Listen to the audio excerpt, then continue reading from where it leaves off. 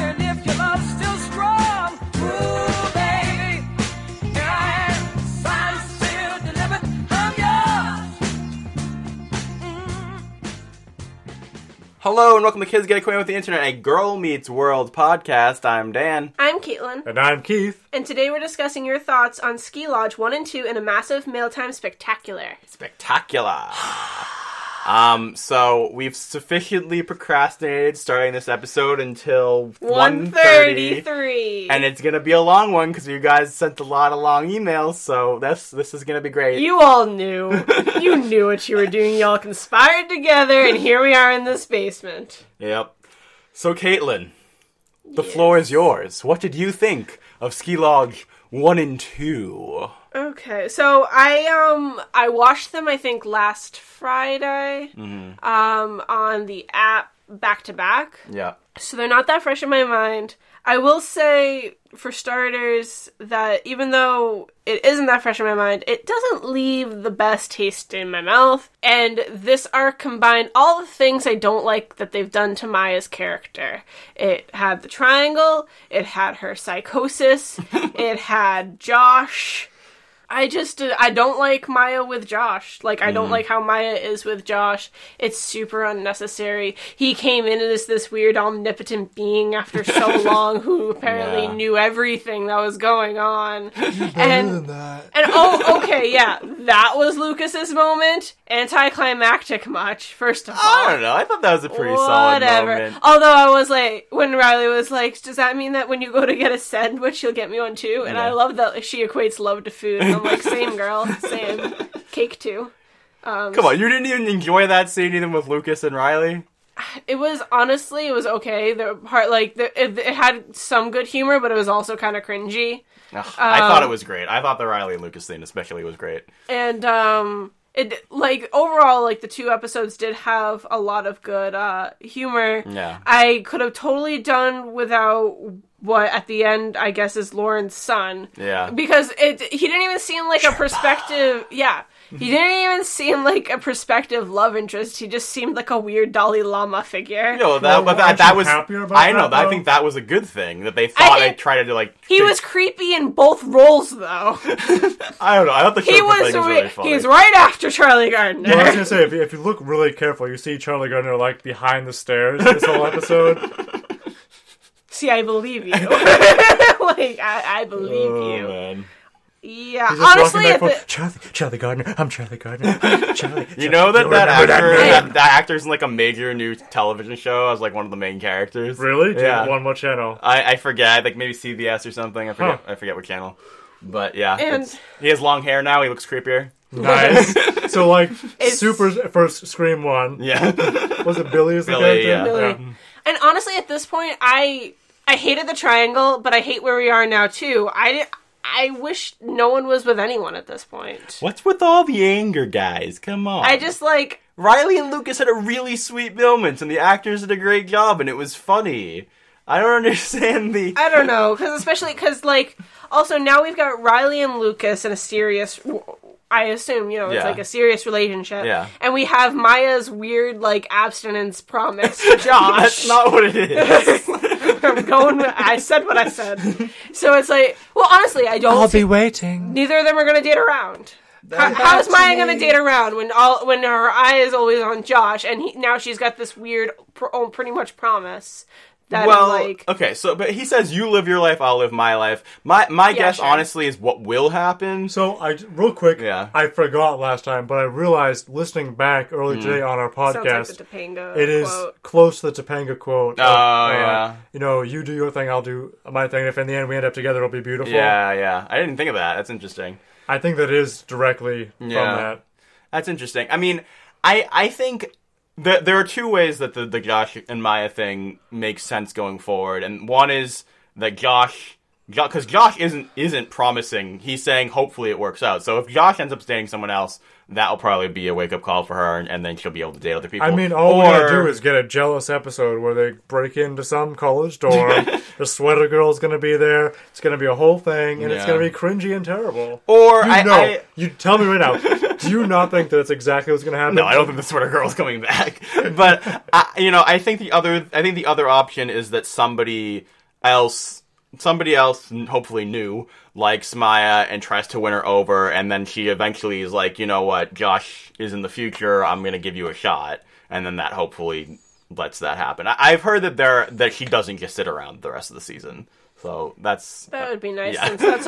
since all she's been really doing is sitting in the corner going crazy.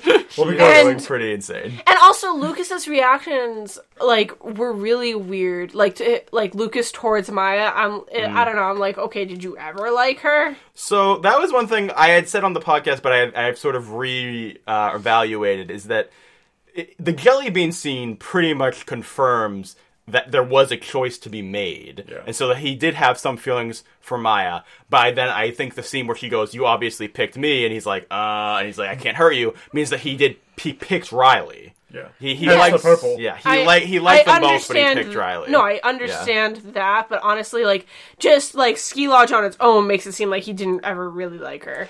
It's all It's a very mess. mushy. They want...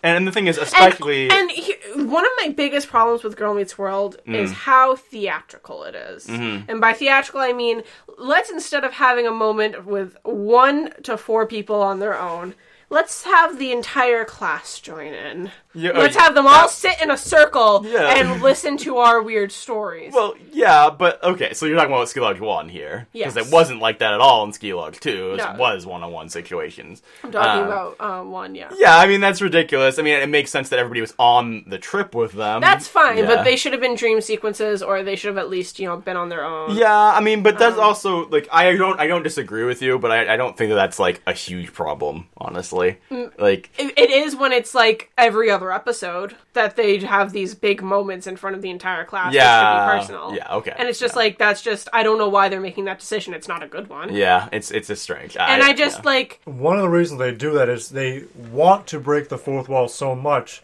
that obviously by now it becomes less and less interesting or unique, because that's basically most of everything they do at this point. And so they do that so they can have comments like, oh, we've been waiting 2 years for this. They want the Greek chorus thing. Yeah. But the thing is, even for that, it wouldn't be that weird if Zay and Farkle were watching as a Greek chorus. They don't need everybody else there, too. I mean, if you asked me a year ago, or maybe, let's say a year and a half ago, how I felt about breaking the fourth wall, I'd be like, yeah, it's pretty funny and clever. If you ask me now, I'd be like, just get over it.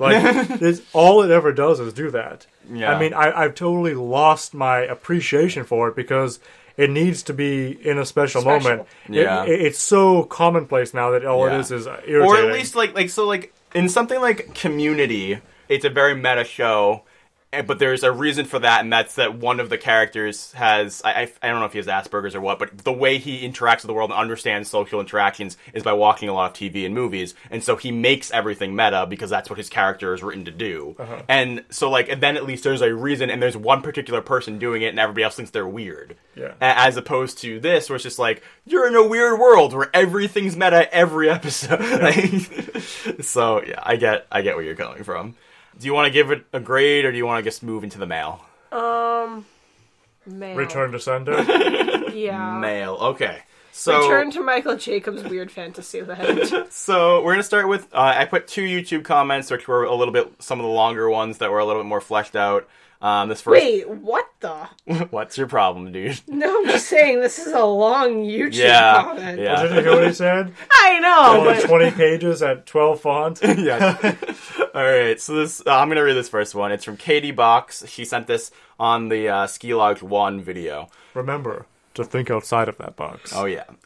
Alright, they're not even trying in the triangle anymore. The writers have already been showing that Ruckus is going to end up together, and they're not even trying anymore. When Josh arrives at the school for the Ski Lodge trip, Lucas wasn't even a little upset, but in the promo for next week's episode, Lucas is clearly bothered by Riley's possible love interest. However, the 2 alternate realities were pretty good, but I thought Riley's was a little funnier. The whole, and Augie as Cupid because we had to fit him in, made me laugh out loud, just because of how meta it was. See, now that's a funny...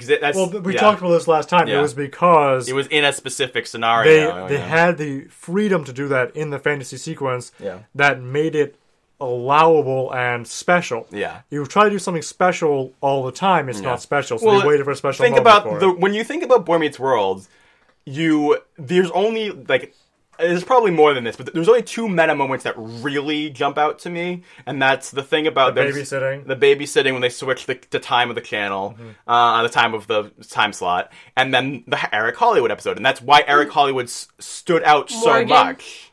Morgan, okay, yeah, but the longest time out ever. Yeah. but it's like it was very infrequent, like maybe once or twice a season.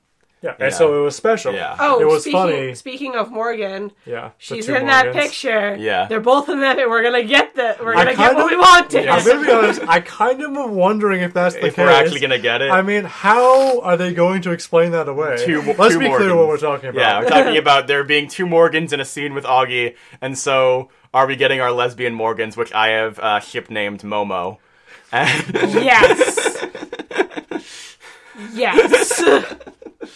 oh man, yeah. I love it. So yeah, Momo lives I'm on. gonna keep reading this thing. Momo will sail. Farkle, Smackle, and Zay were great in the scenes that they were in. The Purple Cat callback was nice to see, lol. And come in. Overall, the episode was probably a B because the comedy was good and the drama was, quote-unquote drama, was okay. But Yobi was great, especially the time to go to bed with Yogi following Darby into her room. This person, Yobi is OTP. this person's totally on the right pathway with us, I think, right? Yeah. You know, I dig Yobi. yeah. Didn't you see them in the newspaper? That was great. Aw, they're Yeah. so cute. We should start like a Yobi fan blog. How old actually is the actor that plays Yogi? I don't 14 know. or something. I think that their age ranges are not that different. He just looks young for his age. Okay. Yeah. All right. Do you want to read this next YouTube comment? I can use it on my own Oh, tablet, yes. can't I? You joik. How would I pronounce that? Just read it out. I have no idea. At Mushenska6 in parentheses SL2. From the Ski Lodge 2 video Oh, okay. Writes in last week. First reactions. These have been my favorite episodes of the series so far. We finally got to end the triangle, in parentheses amen, exclamation point. And I really enjoyed the movies in part 1. I thought it was a good way to add a little fun and excitement that was appropriate for Disney's younger audience while dealing with relationships. It balanced part 2's seriousness perfectly. There was a lot going on in this episode, so I'm going to break it down by character. Lucas. OMG, they finally gave Lucas a personality and he can express emotion. I don't even know if that makes any sense, but okay. Sorry, not sorry. Should I do that again? No, that's fine. Keep going. It was all caps. I had to. You're a jerk. I am. I loved his line as he got off the couch to kick a tree and Zay runs after him to save a tree. His speech and scene with Riley was very liked that sweet. I'm going to be upfront and say that I'm a Lucaya fan. Lucas finally choosing Riley. He had chosen Raya all along. Lucas finally choosing Riley still doesn't sway me from that position. During Maya and Lucas's first fireplace scene, he asked her very genuinely why she poured a smoothie on his head. To me, that sounded like he liked her. He was ready to date her, as opposed to when he wasn't ready to date Riley, and wanted to try. She, in response, poured blended fruit on him. In their second fireplace scene, she teases him again, and he says he could never hurt her. Now that they can be real friends again, I am very eager to see how the relationship evolves. They have great chemistry, and I think they will get a lot of fun moments. Let's see where that leads. Do you want to pause there? If we could. Would you like to? I just say, I mean, I don't think that all hope is lost if you're someone who's hoping for this. But I even as someone who enjoys their chemistry hopes that all hope is lost, because I mean, any way if they happen, it's the only way that happens is if we return to a love triangle. I'm done with I'm that. pretty sure everybody's gonna die. They're all gonna die. They have That'd what was be it? good. What was it? Mush disease. Or something? Yeah, It was gush, like mushy, mushy, sweetness. gushy. I don't know. Um, Yeah, I'm totally done with love triangles. I don't want that Dan. to return. it's not a triangle. Also, think about how Maya's already insane, but think about how extra insane she'd be if, after revealing that she never liked him, it was revealed that he actually liked him. Oh, they're definitely going to go that way if I know anything about the It back and makes forth. no sense. Anyways, back to the email. Riley. As I've said before in a previous comment, Riley's romantic view of the world can't last forever, but I'm glad the writers gave her a Notebook-style ending for now. The protagonist of the show needs happy moments, so this is Ruckus Part 2 if Part 1 was the beginning of Season 2. And now they're in high school, they weren't old enough or ready for the pressure of being a couple in middle school. How will it be different in high school? Are those ghosts going to come back? Will one be more advanced than the other? I don't think that they will talk about sex just yet, but will the show address being alone and making out? Lucas is a year older. Will Maya and Riley sit in the bay window and discuss what to do with their hands? That'd be great. Can that be on Disney Channel? Also, that sounds very sexual if you think about Relia. Hashtag confirmed. Maya and Josh. I still don't buy Maya turning into Riley. Dan, I think you're right that the episode alone makes all that talk believable. But in the wider context, it just doesn't work. Maya I didn't really changed... say exact. I said I like the episode by itself, but in the larger context, I don't know that it makes sense in the context of the episode by itself. But She seems so insane.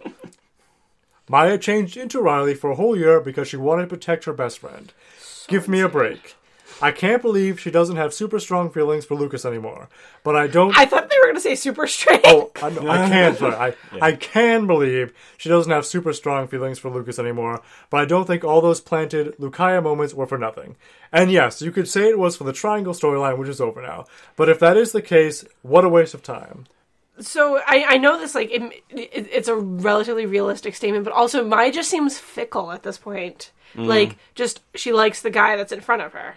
well, no, that's not what she is. She never liked Lucas, is the canon of the show. Yeah, that's garbage. Yeah, I mean, it's psychotic. I know it's psychotic, but you can't be hard- saying she's it's both so- psychotic and fickle. She is psychotic. I just she's can't not buy fickle. into it. So honestly, from a real world perspective, it just seems like Josh wasn't around for whatever Yeah. reason, which made her kind of forget about him. Yeah. Which happens, especially when you're, like, 14? Yeah, I mean, I would say most 15-year-olds are fickle. Yeah, exactly. Yeah. Why can't they just work with that storyline instead of making her psychotic? The fickle 15.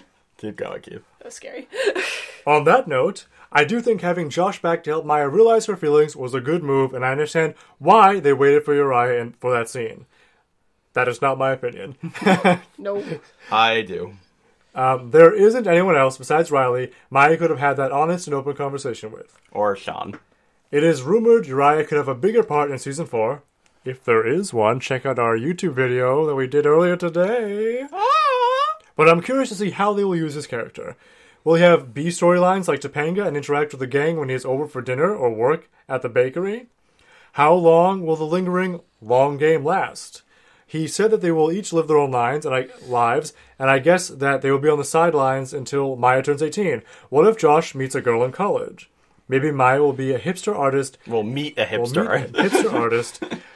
And I think she will be one. they paint together in the park. The problem is that their problem is, what would their conclusion actually be? They could both get jealous, but won't break off the relationship because of the age difference is still a problem. Will they each be one another's... Will they Be each other's one that got away. He's having some troubles today. But to be honest, I can't see them actually being endgame. If they end up together and get married, not only would Maya become Riley's aunt, but that would also become Corey and Topanga's sister-in-law. It might be cute because that does mean Maya is officially part of the family, but will the writers really do that? I'm not sure. I'm pretty sure. I'm pretty sure. I mean, first of all, that is funny if she's Riley's aunt. Like, it's a pretty solid joke. And That's a Also, Josh used the Topanga line, so I'm pretty sure that secretly Josh and Maya are the true main characters in OTP. As we talked about before, the show isn't about Riley. Yes. It's about Maya. it all comes back to that. pilot. Yes. It all comes back to that Michael Jacobs Is the boss. is writing this relationship because it reminds him of his own relationship. So yes, I think they're endgame. That's what you call fickle. Actually, it isn't because he's married to her. It does bother me that, like, the focus of the show, as far as, like, the audience, is... Validating Michael Jacobs' own life. No, he does enough of that on his own. Well, so I mean, that's what the show is doing. Oh, yeah. But also just, like, just speculating about the relationships, and that's, like, the core of the show. And it's, like, it's just so frustrating because... I still feel like we're not getting, like, a well-rounded, like, adolescent experience from a girl's perspective. Like, I'm sorry, it's not all about getting in a relationship and dating boys. There's so much that goes into it, just like there was for, like, why is it that Boy Meets World was so much more, like, complicated? Yeah, not just yes that it was and no. family-based, but, like... Yes and no. A lot of Boy Meets World, a lot of the major... When you think of the major arcs, Pittsburgh, Lauren, the marriage, like, most of the major arcs are about relationships. I guess it's just that it wasn't, like, there were so many different, like, it's the triangle that, like, makes it seem so much more glaring. Yeah. Those all come after a lot of quick failures, though. Yeah. Which make it seem more realistic. Well, I think, first of all, those arcs made sense. That helps. And second of all, that even within something like the Lauren arc, we had the drinking episode. You know, we had... I think the biggest thing is, like, Corey and Sean never fought over a girl. Yeah, like, yeah. Not never, because there was, like, when Sean had Corey babysit, quote unquote, the two girls. Yeah. Because he was trying to... That's the closest you ever gotten. That Also, was one episode. What was it? When Corey and Sean went to the hairdresser place and hair today, going tomorrow. Don't look at her toes, but they sparkle.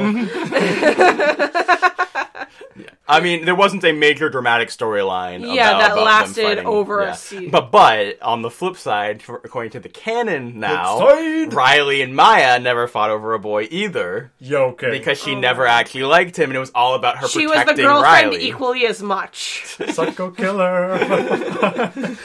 Okay. Corey and Topanga / Evan. Interesting grouping. Mm-hmm. I really don't think Evan had to be Lauren's son. It was completely unnecessary since they already made so many references to Lauren and nature changing how people feel.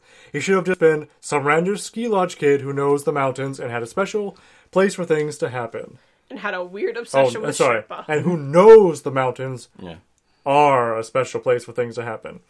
I know GMW is a continuation of Boy Meets World, but sometimes it is okay to let the past go. See, I personally liked that quite a bit, because I thought it was understated. That it was one line, it was a funny moment, and that was it. They didn't make a huge deal out of it. Like, if she had been, like, around the corner in a bunch of scenes, or if he had an ongoing thing throughout the episode where he was teasing Corey about being Lauren's son. I might be your illegitimate son. Or even if they actually had used him as a real romantic rival and he basically was Lauren again, then I'd have more issue with it. But I actually think that he is one of the best references they made, because it's what we always talk about, where it's a twist on the reference. If nothing else, I liked his jacket. It was cool. Alright. Next, we can just move on. Yeah, we can just move on. Alright, so now we're into the actual emails. Caitlin, from Emily. Here are my thoughts on Ski Lodge. First of all, I definitely agree with Dan on his YouTube review that this was one of the better quote-unquote fantasy-type endeavors on GMW, and the humor was pretty good. Again, like Dan, I didn't really laugh out loud a ton, but that's okay.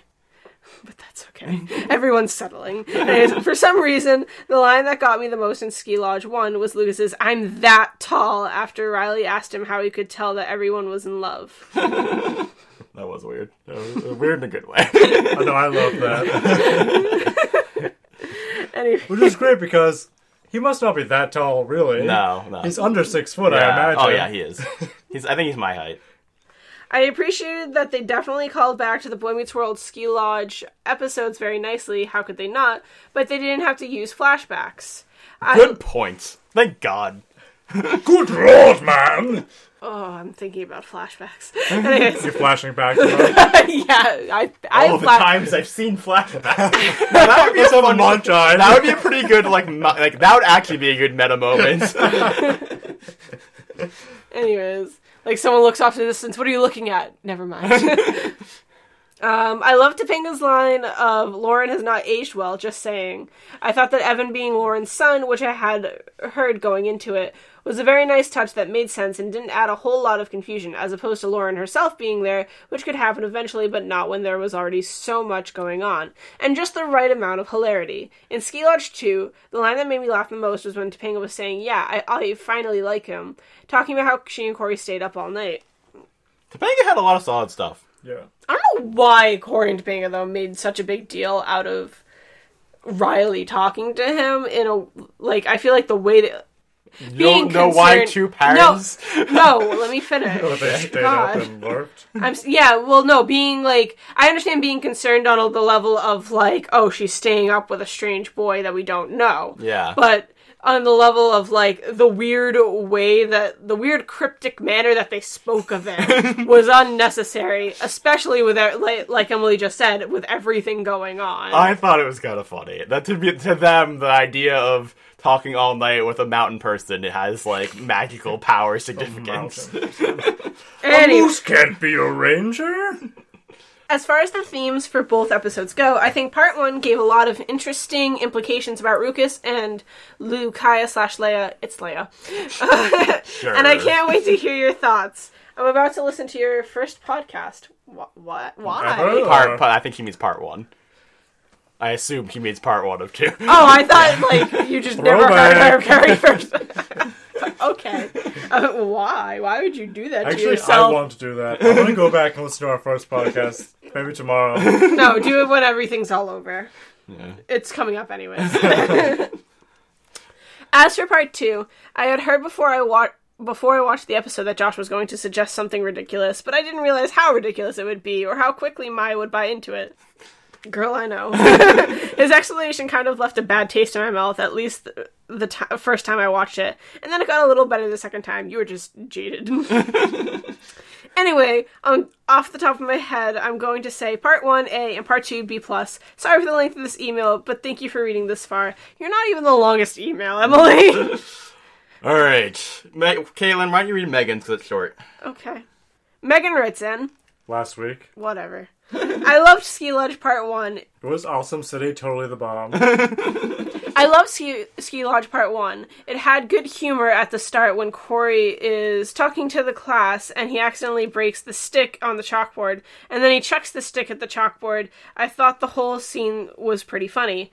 The Yogi bit was funny too, and how Yogi tried to follow the girls into where they were sleeping and Josh had to stop him. That is a fan favorite. I liked the bit where they each imagined what the world would be like if either of them was in a relationship with Lucas. Huckleberry Bond was pretty funny, and Maya shooting everyone with some sort of toy gun. Let me just interrupt for a moment. I want to see Sean interact with Yogi, because Yogi is like the playboy. Yes. So much great. yes. Yes. I want the show to be about Yogi. Well, he's not a playboy because he's always with the Darby, though. The Darby. Darby. My Darby. Our Darby. Darby. Corey. The Corey Matthews. Darby, more like Darby. Am I right? I also love... I'm sorry. It starts at 10. No, it starts at 1:30. Oh, it did. It starts I at 2:04. also loved Ski Lodge Part 2. The humor was good in that episode when Corey was freaking out about the kids playing the game that Corey and Topanga played in Heartbreak Corey. And I liked the talk that Lucas and Josh had. I think if he was the same age as her, or if she was 18, he would go out with her. Meaning Josh. Yeah. I liked the talk Lucas and Riley had. They're just so cute together. I'm glad everyone is happy. Well, I guess Lukaya shippers are not going to be happy, though. LOL. Shade. Keith, you just learned what that word meant like last week. Did you really? No, I'm just kidding. I'd be sad for you, Keith. It's a very important ghastly move. That was good. I also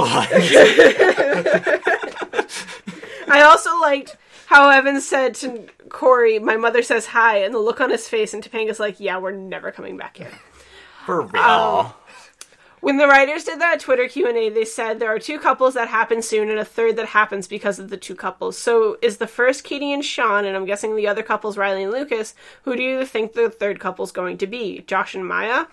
That would just be kind of weird in a way, because Riley calls Sean Uncle Sean, and if Katie and Sean are getting married, then wouldn't that make Josh and Maya sort of related in a weird way? So Maya is Riley's cousin aunt. Of course. So I don't think Katie... Cousin aunt sister! I do not think Katie and Sean fit into the tweet mentioned, because Katie and Sean had been dating, we just hadn't been seeing it. So if they weren't a couple that happened, they'd been happening. So naturally we're talking about when all the fallout happens, and we just get Raya. Yes. I mean, I honestly, I assume the 2 couples that happened are Josh Aya and Rukus, and so I don't know what the third one that Maya is comes out of Riley's them. most extraordinary relationship. Obviously.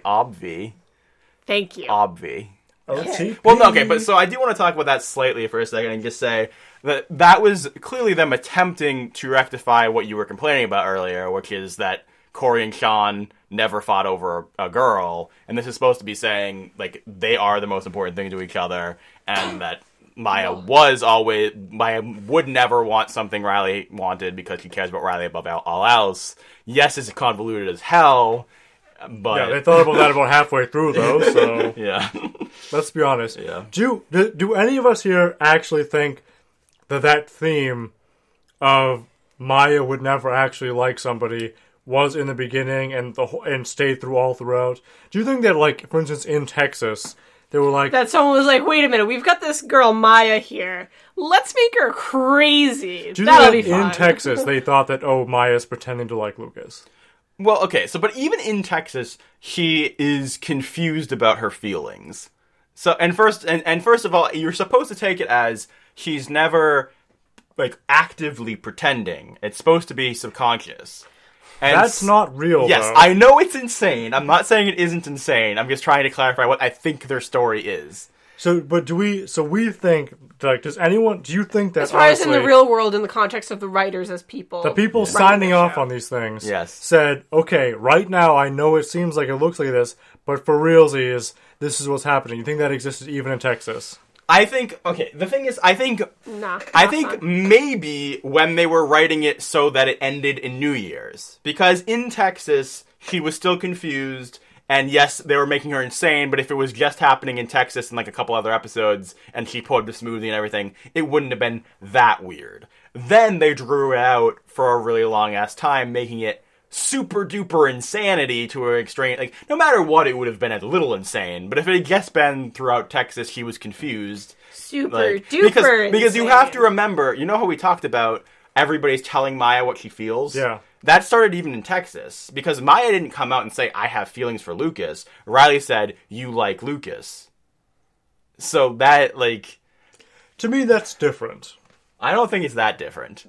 To me, that's one of the few times that we saw things happening subtly and then it was explained, as opposed to here comes the big turnaround out of nowhere, the big sucker punch. I mean, the thing that's the biggest problem with Maya being Riley or trying to protect Riley in that episode is that she and Riley reacted differently to him going and riding the bull.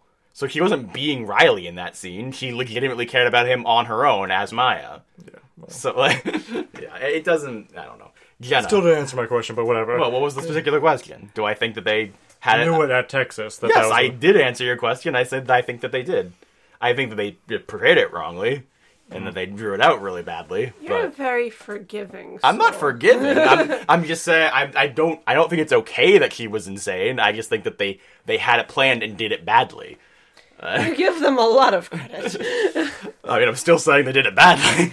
That's a lot of credit. moving on. All right, Jenna says, I gotta say, you guys do very well in voicing my opinion better than I can at times. I personally love Ski Lodge Part 2, but I also 1,000%, I almost said 100, but it's 1,000% agree that out of context of the rest of the show, it is spot on, and I really loved every moment of it. However, if you take in the last season leading up to it, it failed pretty miserably. They should have just dropped Josh's character from this plot line and kept this entire arc contained within a few episodes around New Year's. If they had done that, I feel like this arc could have had the potential for being very dramatic and intense and interesting and potentially even the best part of the series. But instead, it got to the point where no one ever even cared anymore. I feel like instead they spent the entire first portion of Season 3, especially True Maya through Skilog 1 and 2, just negating everything they did in Season 2. I have voiced my opinion on this before, and I know younger viewers don't understand, but as a person the same age as Josh that Josh is supposed to be, I'm very uncomfortable with the idea of someone my age dating someone Maya's age.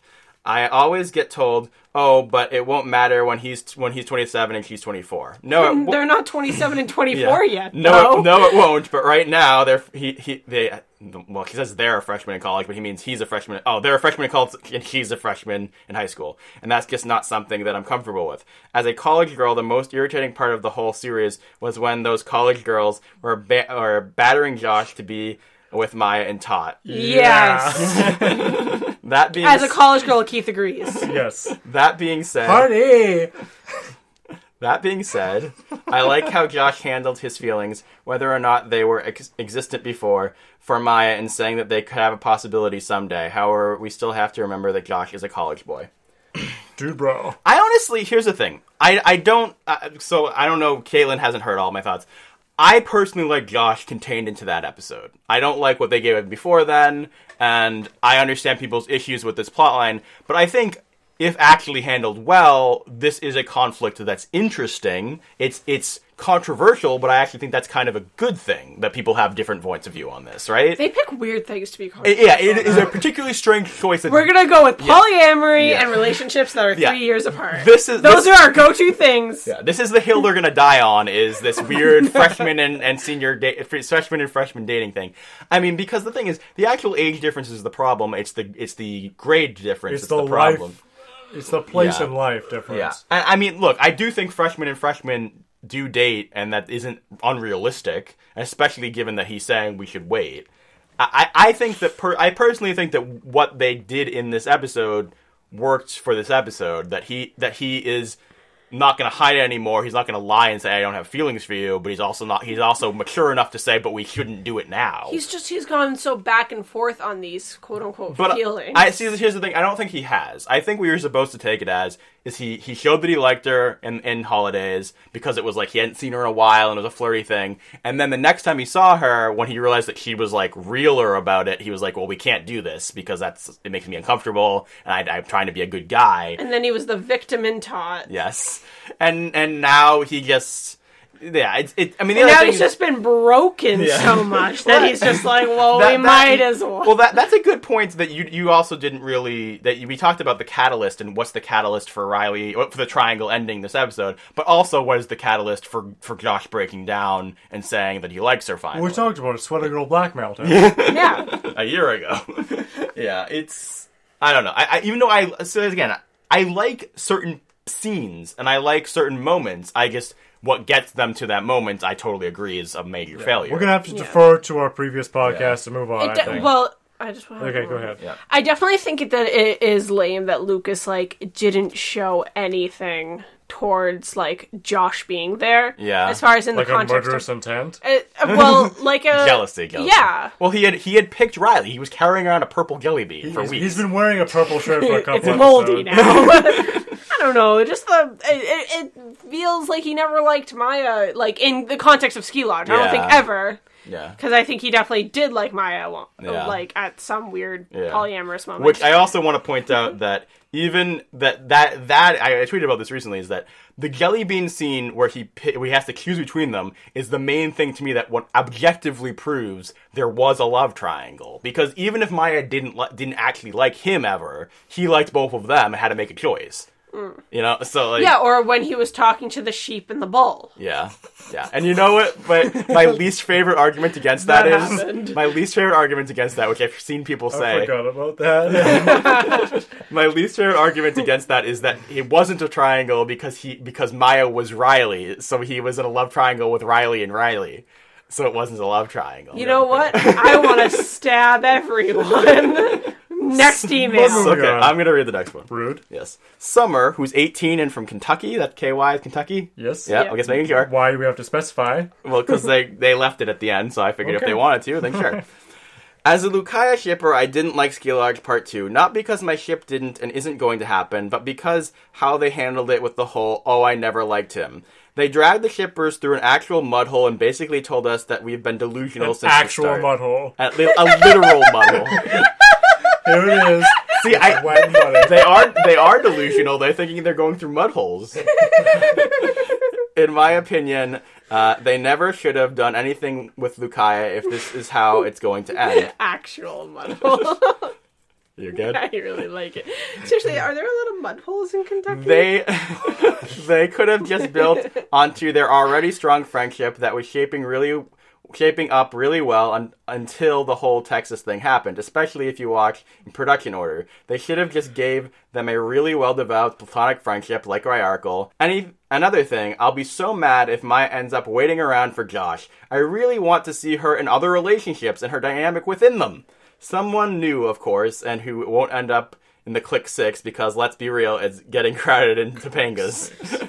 P.S. I really love the podcast and have been listening to since season 1. Keep up the good work. My Aw, apologies. Thanks, Summer. Thank yeah, you, from but I am Kentucky. sorry. Like, I'm sorry there's so many mud holes everywhere.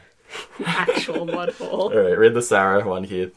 Dan's an actual mud hole. But it's my turn. Oh, no, it actually isn't. It's just No, we it's went not. this What's the direction. last one I read? Oh, no, I read Jenna. Here you go. Sarah, with no H, writes in This week. last week. This is my first time emailing instead of just tweeting you, but this topic has me so heated that I just needed to vent. I wonder if this is Queen of Rider. I'm not sure. Well, you would know. You have all the... Well, the Queen of Rider is named Sarah, I'm pretty sure, but I don't know if this is the same Sarah because I don't think they said their Twitter handle. Am I free to continue? Yes. Just musing.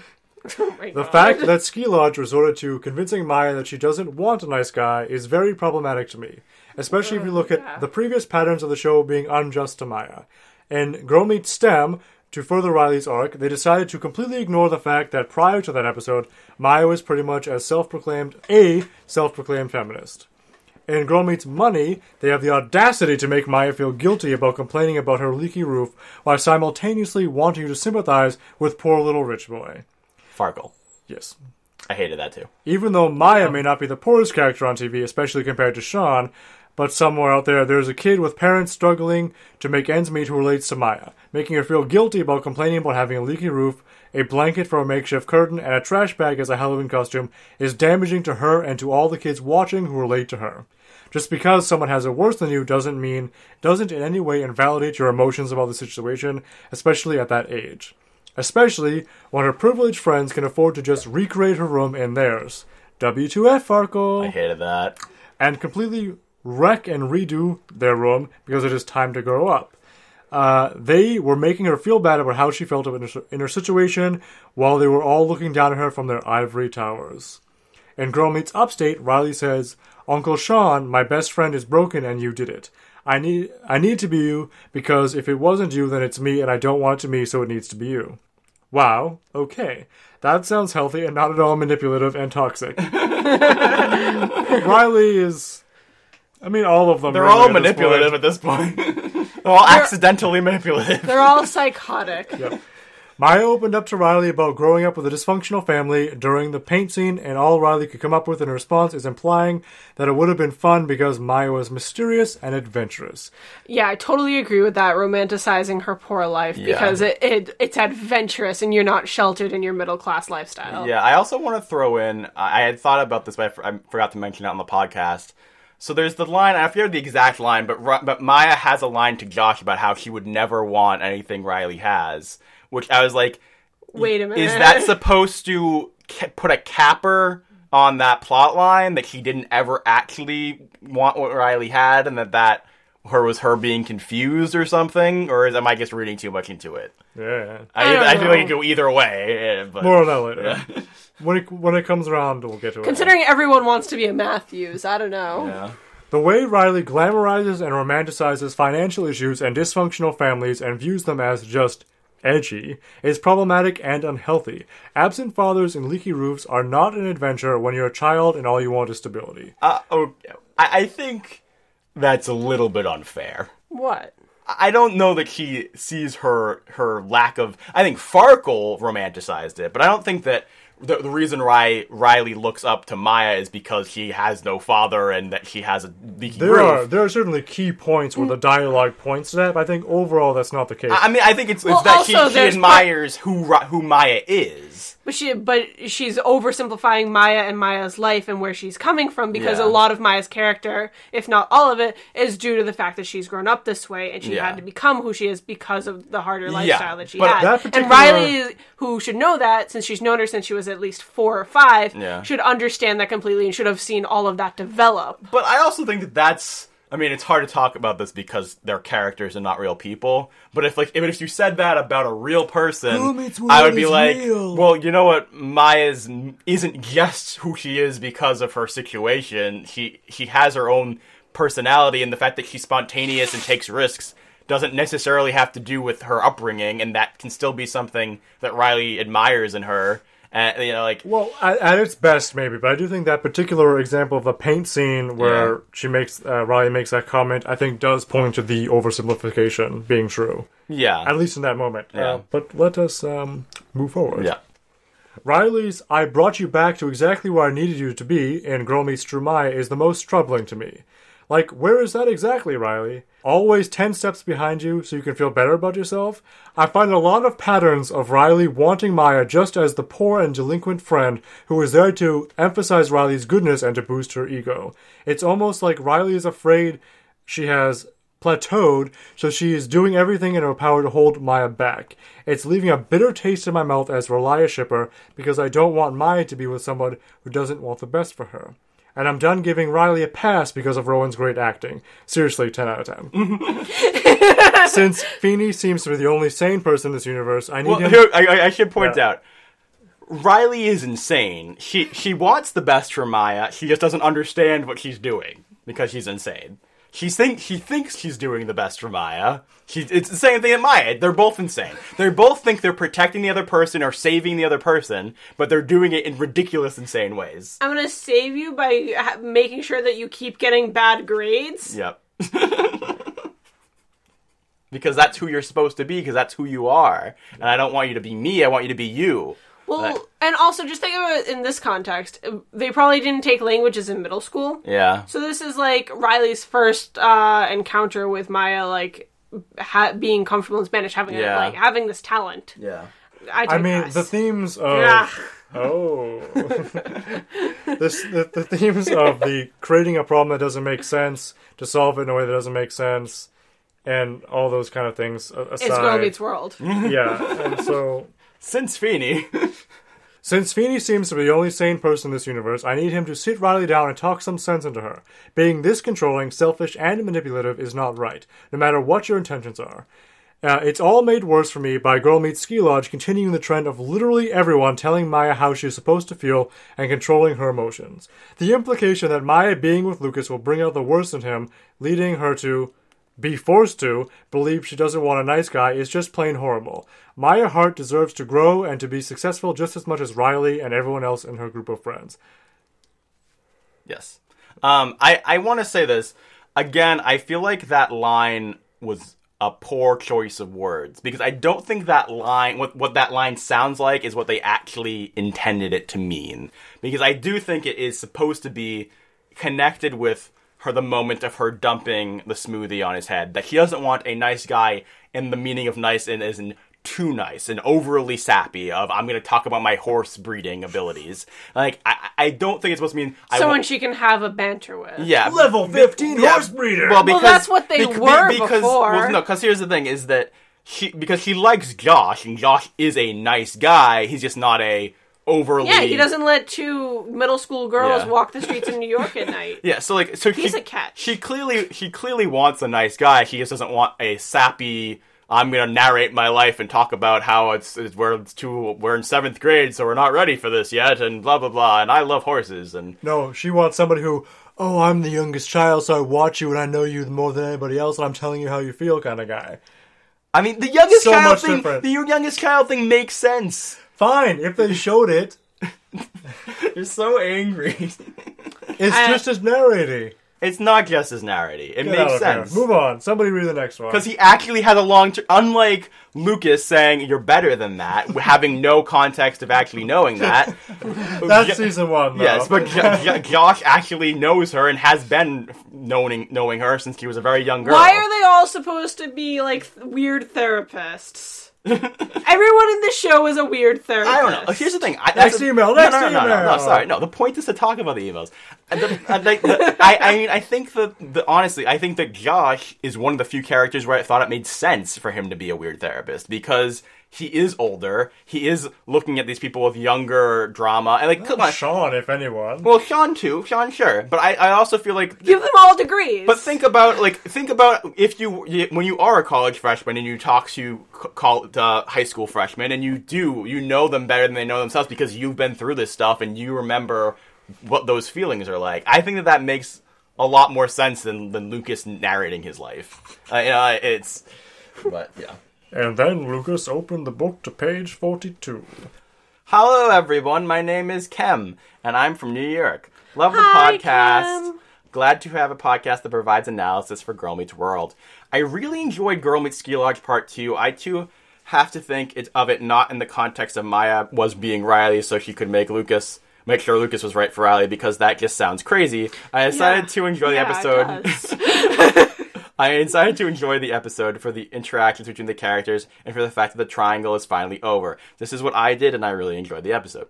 I think that the last Riley and Lucas scene was so adorable, especially the part about the sandwich, cake, and tying it all back to this being Lucas's moment. To the people who think Lucas was feeling sad in that scene and only chose Riley because Maya said so, that would mean that Lucas would have been carrying a different colored jelly bean in a ring box in his bag because he used purple to represent Riley in the scale experiment.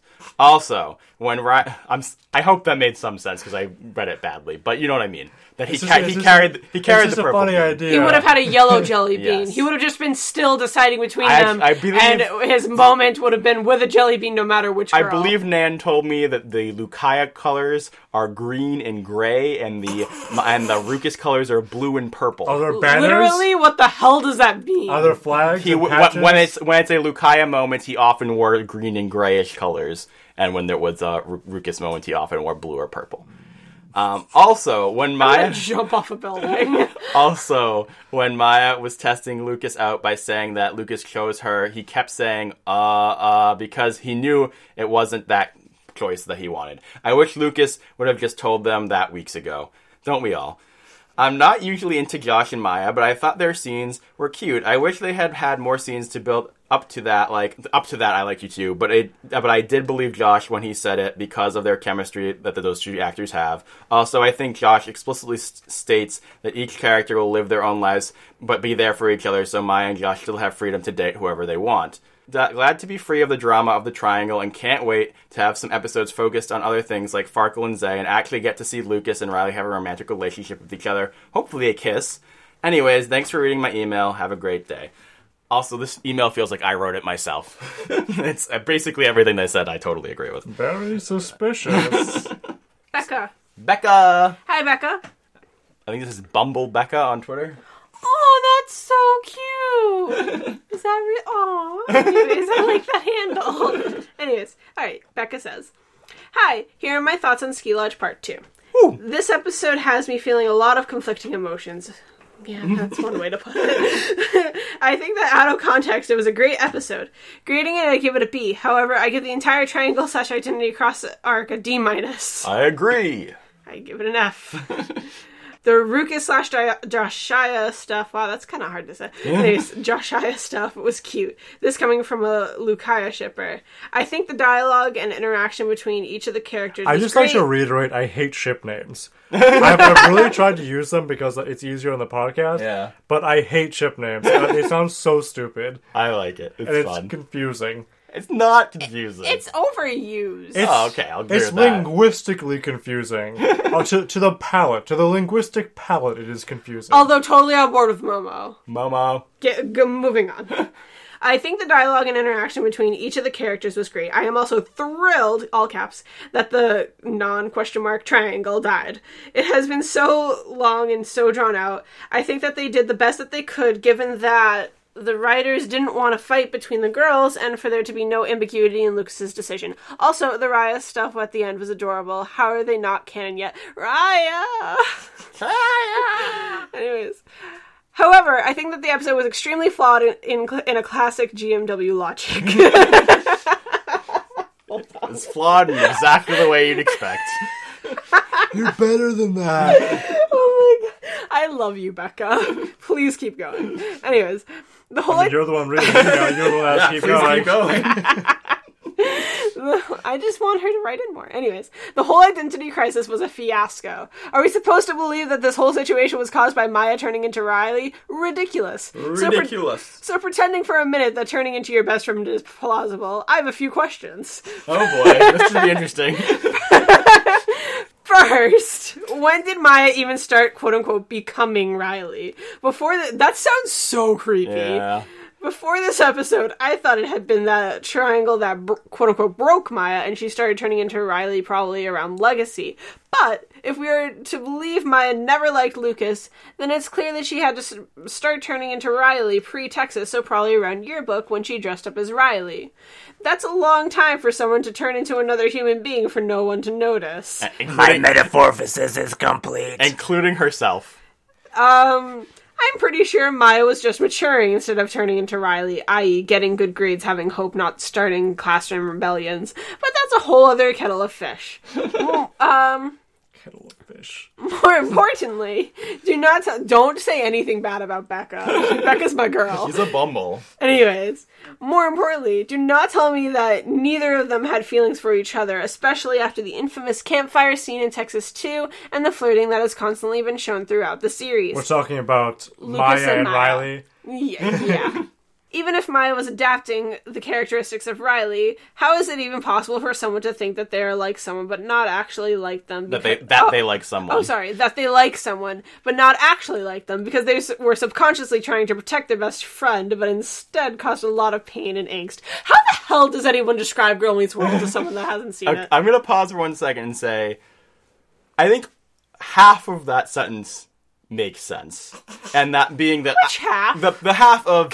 Which half? If you leave off the to protect the friend, then, like, there are plenty of times where you strongly think you like someone and then realize that you were confused or the situation was a certain way and that maybe you were really lonely or you thought you were looking for something that you weren't. Like, that's not That's unrealistic. different than becoming somebody else Yes. and then liking what they like, though. Yes, that's why I'm saying part of the sentence... Part of the storyline could have made sense. Well, yeah, the least operative part of it.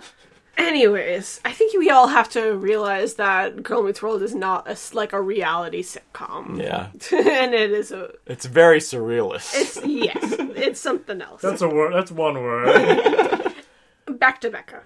Anyways, I like the sound of back to Becca. Moving on. Anyways, I could probably That'd talk be a good, about like, podcast, actually. Yeah, actually, yeah. Becca, get in on that. Anyways, I could probably talk about the flawed logic that GMW has presented us with for hours. You mean like we do? But I just want to end off with saying that I look forward to seeing what they do with Ruckus now that they are an official couple. How fun would a double date episode with Smarkle be? And I hope that we can get back on track with the show providing real life lessons that kids can actually relate to. When did they do Or that? fake ones. They did that. You're so mean. I know, and I enjoy that. Unless people actually turn into their best friends and cause fake love triangles because of it, because if that's happened, boy, would I look stupid. I love Becca. Poor Becca. Okay, so I'm thinking about this back to Becca thing, right? Back so to Becca. It's It's like Clarissa explains it all. exactly. What it should be is it's a sitcom. I like that you're As a thinking her. vlog. No, it's a sitcom in which it's something like iCarly or whatever. They have a podcast or they have a radio show, but it's double meaning. It's that she is also self-centered and has to learn to come out of that because she wants to be back to her, and she always wants it to be about her. We're not saying this about you, Becca. All right, Maria writes in this week. This is Maria Meets World, I believe. How happy are you that the triangle is dead? At least 7 happy. At least 7 happy. I am so beyond happy that the triangle is dead. Beyond 7? The Like triangle, 8.5 happy. maybe Let even, us in with the exact quantity. maybe even 8.75. The triangle should have ended last season. Actually, the triangle should have ended before Boy Meets World even started. Anyway. That was so loud. I'm sorry. Right But in my they're ear hole. right. Anyway, I thought Josh and Maya's moment was really cute. It was a really mature way for them to handle their situation. Major props to the writers for that plotline. Major props. Also, I had never really seen Smackle and Farkle as a good couple until now. I liked Smackle. I and liked Farkle. that. I That was really good. liked the hug because Yeah. that was. I mean, like, I can't fully comment, but it felt realistic. Yeah, it felt I can't. Like I said, like I don't know anyone who is on the spectrum yeah.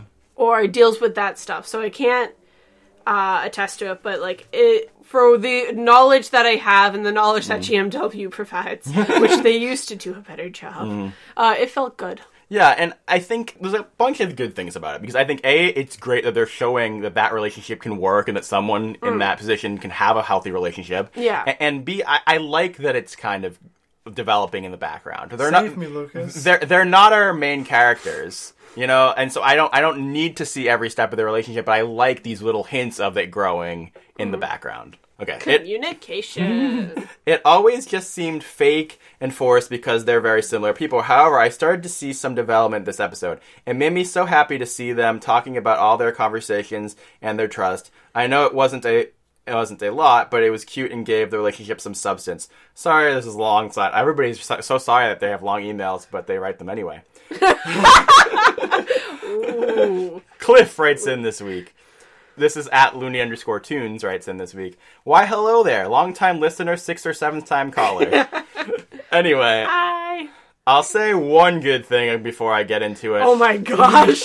The sass is so strong with all of these emails. I love you all. I am so glad this tri-cornered isosceles figure is now dead and buried, and I hope they use a good casket so its corpse doesn't try to rise from the grave and gnaw on any more of my brains. I need a moment. Please don't go on. Okay, keep going. Now, on to the episode. I've seen a lot of Back to people. Becca. I've seen a lot of people say Ski Lodge Part 2 makes things make sense. And I must know, were they watching a totally different show than me? I think they were. This Oh, I episode- think they were, Cliff. This episode makes the least sense of anything ever. Anything ever. The worst part is, they could have made this Maya becomes Riley storyline at least make some sense and slightly more compelling at least twice, back in Upstate when she was complaining about how Riley has a great life and never has to worry about waking up with her father gone, and that would have been a great direction to take it. However, Riley bulldozed right over that and just started talking about how she needs Maya to be exactly how she wants her to be. Their second chance to save this arc would have been having Maya actually do the bad thing in true Maya and blame Riley for trying to calibrate her to exactly how she needs her to be, as if she was some malfunctioning robot.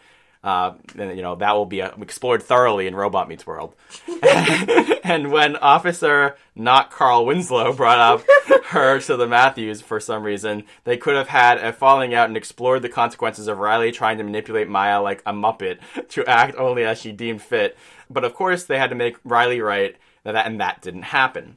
My biggest problem with this arc is, when did it start? What's the supposed ignition point of Maya becoming Riley? It can't possibly be when Sean bought her clothes, because she was definitely not acting like Riley then, except maybe she now had an older male figure to look up to.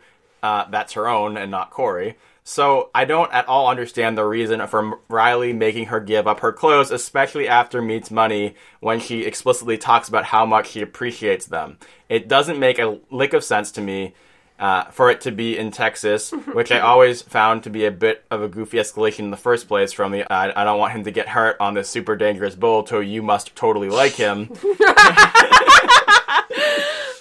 And on top of that, she was actively acting completely different from Riley in those episodes. And even if we were to believe that Maya was trying in some bizarre way to protect Riley, why would she do so by going out on a date with the boy Riley likes? That flies in the face of any and all logic, especially the part where she goes in too deep and needs to be rescued from dating him herself. That'd be be as insane as marrying your best friend's fiance only because you want to kick the tires first. I also hate how the last couple... What? He's kicked Like the tires, test it. test it out, you know? Oh. Yeah. Test the waters. Yeah. I also hate how the last couple stops on this insane drive, Riley kept going back to, but Maya, do you still like Lucas? But how about you, Maya? You still like Lucas? Yes. Well, now, do you still like Lucas? Thank you. Riley's entire motivation feels like her trying to force Maya into not liking Lucas. The show has a bad habit of... Even though they like to praise Riley for stepping out of the way for Maya. This show has a bad habit of having characters say something loud enough, and then it becomes true. And then they give an example. Get ready for the example. Actually, Keith, do you want to be Maya and I'll be Riley? I'll be Maya? Yes. Okay. Maya, do you like Lucas? I guess I do now. Maya, you're becoming just like me. I guess I am now. Maya, your clothes are the problem. Get rid of them. Okay. Maya, you only like Lucas because you're acting like me, and he only likes you because you're acting like me. You're right. I don't like him now, and I never did. Thanks for making me see the light. Ha! This arc is equivalent to the I have writers... to go home. This I have arc to go so far home. Start your rap again. I don't even remember it. The arc is equivalent to the writers writing themselves into a corner, getting nervous, and shouting, "Look over there!" and then speeding off in their cars when everyone's distracted. Oh my goodness. That's a pretty solid... You look a bird. Where? Oh, I like the bird thing. From your friend Looney Tunes on Twitter. Oh boy. I love all of you. Alright, so this next one is super long, so why don't we read the one after it real quick first, and then we'll go back to it. Why did you make it this way? I'm sorry. I tried. This one is so long. May, you wrote a really long email. I love you, but my God, woman. Alright. Good Lord, woman! Is this Oh, May man. is? No, this is M. Robley? This Yeah. May was. Alright. There's so many people. Alright. I love all We're gonna of you. read Blah Blah's email. Blah Blah says, do you think if MJ and the others didn't know this was going to be the last season, and it turns out it is, that they could have wrapped everything up properly in its finale? Or is the show just going to end and we're going to have lots of unresolved stories? Will we ever know if MJ planned on possibly having Maya and Riley be the end game? Watch the pilot after all. Thanks. All those questions in a row just sounded like a really epic dramatic question segment of Dragon Ball Z. Or tune in next week. And here's the thing. I do think, given how it's called Girl Meets Goodbye, I think that I think they're planning for it to be the end, even if it isn't the end. So Spoilers alert, check Yeah. out the YouTube video. Yes. Alright, Keith, read Amanda's email. Amanda writes in, Today. sometime between last week Today. and now. She wrote in today, you knew that. You're better than this. That's like the ultimate catchphrase they took away from this show. It's all in the pilot. I have one question. What is wrong with you? Alright, come on. We're blowing up the levels insanely. You're blowing up my phone. Amanda writes in a few hours ago. At GMW Buzz. Ski Lodge, Part 1. I found very enjoyable and a great setup for Part 2. Overall, I thought that Ski Lodge Part 2, judging it independently from the arc, was very well crafted and true to the characters. This is an example of... This is an episode. This is an episode I can watch on repeat and find new things to like about it each time. While I'm not the biggest Josh Aya fan, I loved the hand-holding reveal and found their scenes together to be a good starting point to what may happen with them in the future. Whether it is bad or good, Lucas and Riley's chemistry was adorable, and I'm looking forward to see how that progresses. I also thought Evan was used well. Not a hateable villain like Lauren, and was really the catalyst to ending this non-triangle. I didn't find it necessary that he was Lauren's son, because we had the great Lauren joke in Part 1, but I guess that's something pretty minor. How fantastic was the directing in Part 2. The set was used incredibly well. I liked watching the characters walk by certain conversations. I liked how everyone ended up talking with different people in different combinations, similar to Girl Meets Belief. And it all felt very natural and believable. The transition of Riley and Maya going to the bay window, the music included, was a very meta and fun to watch. So, with that said, do you think that the ends justify the means? Assuming we're in agreement that it ended well and the best it possibly could have, We're not. I ask this because, to me, this is how the writers think. They may not be happy with how they got there, but at least they got there. Do you think this arc worked? Well, why don't we answer part number one? So you guys aren't in agreement. You aren't in agreement that it ended well. I think that it ended well.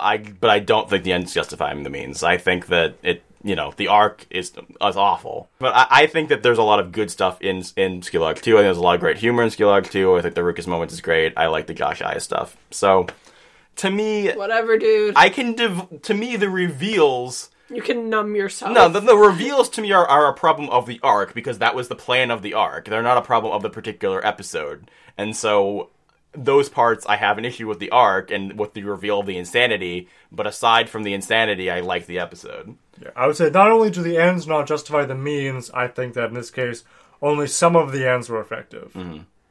I mean, I can agree with that. Do you think this arc works better at the surface, / as a basic viewer? We have a slight biases for the show because of how closely we follow the show on social media, etc., and have a different level of expectations for how everything will pan out. For example, trying to remove any bias, I can see how it would be hard to believe that Lucas picked Riley, even if it was Riley all along. And if you go back to his reasons for liking Maya, they actually have nothing to do with her becoming Riley. Does he like her when she calls him Huckleberry, or doesn't he? Yeah, I have no idea. I would only... I don't have the answer to that. Does he? Who knows? And I don't... And No one does. Lucas doesn't. Maya certainly doesn't. Riley probably does, because she's God. But the bigger question was, do you think this works better or worse if you're a casual viewer? I think That's if you're... a hard question. It's hard to know. I mean, I assume if you're a casual viewer that you don't care as much about the issues. Let's not use the word casual, let's use the word unscrupulous. Unscrupulous, okay. I mean, I think if you're an unscrupulous viewer, that you might like it more because you might be able to just like the romance of the Josh moments. You might be able to like the romance of the Rukus moments. Yes. But you might not. You might be like, oh, it doesn't make sense, and just be like, whatever, as opposed to let's talk about it for 2 hours. Yeah. What even happened in Season 2, aside from just waiting for Season 3 to start after Texas? There were 31 episodes, and somehow there wasn't any time to address simple continuity issues. Now, my opinion on how some of the lengthiness of this arc could have been resolved, and please add on any additional thoughts. Air Season 2 in order. This has been discussed before, but it would be a much better progression of Lucas picking Riley and not wanting to hurt Maya. What he says during Texas about really appreciating her support and how he wouldn't have survived New York City without her, the jealousy over Charlie and New Year, etc., were really strong, showing not telling moments, and would have been a good build-up to Lucas' jealousy in Ski Lodge. They should have saved Bay Window for Season 3, / not let it happen in the first place. This was a valuable time in Season 2 that we could have seen Maya thinking about Josh and also would create one less episode in the way of ending this arc. Could also have made Girl Meets High School only one episode and then go 0. right into Triangle / Upstate / True Maya, etc. This reduces the arc by over 3 episodes if we include Bay Window, which would have been made a world of difference. Permanent Record could have aired at any time, and arguably Jessica could have also. A lot had to do with impressing Lucas, but it could have also been portrayed as an insecurity while they were dating. Looking forward to the podcast. P.S. My blog is coming, I promise. Alright, so, I mean, my biggest thing, too, is if they were going to do this revelation that she thought she was protecting Riley or whatever, if they were going to do it, I don't think they should have, but if they were going to, I think the best way they could have done it, especially when Josh wasn't around, was to make it as short as possible, have Sean be the one to realize it and see himself in Maya and what she was doing, and tell her why it was wrong and why she needs to stop. I will never buy any situation where she accidentally, without realizing, became her best friend to like a boy that she liked to see if he was any good. And not realize it. I will never buy that. No matter who realized it and told her, hey, Maya, this is what you're doing this time. Yeah. I will never buy that. So then the other shift I would have done is what I've talked about before, which is have it be more about her subconsciously sabotaging the relationship because she's afraid of losing Riley to Lucas. Which I think would make... that's a little ridiculous, there can only be but so much subconsciousness in that. It has to be fairly active sabotage. Yeah, and it has to be her, like, making a mistake and asking for forgiveness. Because it's okay for her to make a mistake. She can be wrong and learn that she's wrong. You know, like... It's much better for a character to make a mistake unless other than the show making a mistake. Brianna writes in some point... Between last week and now? Yes. I'm a long-time listener... Oh, do you want to read it? No, I just don't know where we are. I'm a long-time listener, first-time emailer. I started listening to your podcast after Yearbook, and have since listened to all the episodes. Some twice. Aww. That was a mistake. Why? I really appreciate Why? what you guys do. I'm a longtime Boy Meets World fan. Before I started listening to your podcast, I liked watching Girl Meets World. Oh my god! But since then, I've learned to look at everything differently and be more critical. I'm and, sorry. And I even like Girl Meets World more now, Oh. except maybe for the whole triangle thing. So thanks.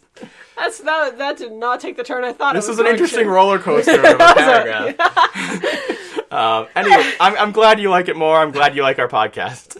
Anyway, here are my thoughts on Ski Lodge 1 and 2. I had a lot of fun with these episodes, even though I've been really annoyed with the triangle stuff. I was able to enjoy them as I kind of took them out of context. I enjoyed the comedy. Seems like the only way people enjoy Yes. this episode. Yes. I enjoyed the comedy a lot, especially in part 1. I loved Corey's nature talk, and I also liked the movies. Zay was really good, and I thought it was hilarious when they shot him with the Nerf gun. Lucas's facial expressions and general demeanor were hilarious too. In part 2, I liked how everyone responded with, "No, don't do that," to Evan when he told him about the Sherpa thing. And they're referring to Lucas as an insecure Western hero. In is in parentheses. I haven't really shipped anyone throughout the series. I've just been along for the ride. I will say that I did enjoy the Maya, Josh, and Riley Lucas romantic scenes in part 2. I thought it was really cute that Maya was holding Josh's hand the whole time, and when she said, "Say it again, say it 50 times, say it in French," and when Riley asked Lucas about going to the dances and the sandwich, and Lucas adding cake, cause cake is great. Side note, why didn't they kiss? Cake really is great, though. I do want to break in for a moment, talk about the whole out of context thing. Yeah. Because what that really does speak to this episode is, to me, that's the equivalent of saying to the people that make it, Yeah. I've made this painting, okay? Yeah. How do you think of it? Well, if I close one eye and squint a little, yeah, it's pretty okay. And I think that that's how I kind of feel like. If you have to do that to like it, what is it as a product? I mean, I don't know. I think that... No one knows. No, I don't think it is that. I don't think that's a fair analogy, because I think the point is that this is a long-term serialized product, and so we are admitting that the long-term serialized art is flawed, but that doesn't mean that pieces of the serialized product can't work. Cinnamon Toast Crunch. And so I think that yes, we can admit that it's lesser than the sum of its parts. I think we can admit. And because that's the thing is, I think even looking back, I still enjoy the parts of Texas and Legacy and New Year, and I still enjoyed parts of Ski Lodge. But I'm talking about this together episode. the greater. I mean, but couldn't you technically now say the same thing about Texas? That in the context it's a bunch of. But you could rewatch it and choose to ignore what it became and say it was still a good episode. The problem is that context evolves chronologically. Yeah. Retroactive context is different. Okay. So that the context is what we learn building up to it as we saw it. Yeah. As opposed to the context isn't this looking backwards. Mm-hmm. That is a canon that they've applied and they want us to do that. Yeah. But that's not how it works. You know what I Yeah. mean? So that doesn't fall into that category. Well, okay, but either way, so what people are actually saying is we liked pieces of it, and I think that's totally fine. If there's a complex painting, and over here there's some stuff that's really beautiful and meaningful and means a lot, but then over here's a bunch of that we hate, that doesn't mean that we can't enjoy the pieces that are really great, and that part has some great artistry in it, even if the whole painting doesn't. It kind of does, though. I mean, then in your opinion, that's you can choose to. I mean, in general, with art, I can watch a piece of fiction and go, now that I've studied art and that I've studied film or whatever, I see problematic representation in this film and point out that problem and talk about that problem and still enjoy the film for all the other millions of things that go on in it. It's the same thing. There's more to that episode than just the insanity. There's a lot of other good moments. There's great comedy. There's good romance. There's a lot of great acting, great directing, great lighting, great costuming. It's not just one thing. Yeah, and I don't argue that. What I'm saying is, what is the defining thing about it? The whole point of the episode was the triangle aspect of it. That was their peak art form at the time. That is where they put all their energy in saying, this is the best we can do about this. This is the episode to be the finale of this very long, arduous thing. Yeah. And if that is what becomes the thing where, like, gee, if I close one eye and squint, it's okay, that's a serious fatal issue. I mean, yes, but I don't. So, but what is your actual point? That. Because, which is what? That people aren't allowed to No. close one eye? That it's telling. It's Yes. very telling Yes. that so many comments have been out of context. It's Yeah, okay. I yeah. liked it out of context. Yeah. Which means you can Which enjoy means that it. overall, objectively, it failed. You can enjoy it as a poem, Yeah. but not as a narrative. Yeah, I do think honestly, objectively, it failed. The episode failed. That doesn't mean over in the context, right? In the context, objectively, it failed. You can still love pieces of it, which is what I do, and I loved a lot of pieces of it. And I think there are great moments within there. But yes, overall, I don't think you can make an argument that this arc makes sense. Mm-hmm. It just doesn't. Should we read May's email now? No, I'm not done with this email. Oh, oops. What a job. Sorry, Brianna. It's 3 a.m., guys. Yay! All that said, I like these romantic moments when taken out of context. I really hate the whole journey to this point. How could Maya become Riley and then proceed to test out Lucas for her by liking him herself, but not actually like him, and then not know that she is supposedly doing any of this? And it's all to protect Riley, and that Josh said, what a great way to see if he's good enough for your best friend. What? It really annoys One more me. time. What? One more time. What? Okay, Stop it! It really annoys me that this problem even existed. It's weird, right? Yes, it's weird. Confirmed. No one's buying it, writers. Hashtag confirmed. Michael, you're wrong, Michael Jacobs. I'm anxious to see where they go from here, as hopefully we're past all that. While I enjoyed this episode on its own, taken out of context, I don't think it was worth it to go through everything to get to this point. Okay, so I'm going to skip Papes and Nan's emails because they both said that I could if I needed to. This email comes from May, who writes in sometime between last week and now. So, part 1, I think, the first time I watched it, I kind of got bored until the humor kicked in. And the movies, but besides that, nothing on the surface happens in part 1. And then I thought about it more carefully and listened to what they really said. Part 1 seems a lot better when you really think about the clues and the meta and subtext within it. In regards to Maya saying to Lucas, hey, Boeing has nothing to do with this, he's just a fantasy, you don't date a fantasy, you only think about it all the time. It was kind of weird how Josh did not acknowledge or even talk to Maya at all of part 1. It didn't seem to him like she existed at all. Okay, so Farkle and Smackle. I'm having some issues with them lately. Smackle seems to be flirting a lot, and you can tell that it upsets Farkle, which it should. She always flirted with Lucas, but now with Zay, and Josh too. The worst part is when Farkle was in danger. She didn't seem to be concerned at all about his safety, since she was flirting with Lucas every chance she got. I also really hate how some people use the excuse that it's okay for her to do this because of her condition, which seems that is what they're doing. Okay, wait, pause.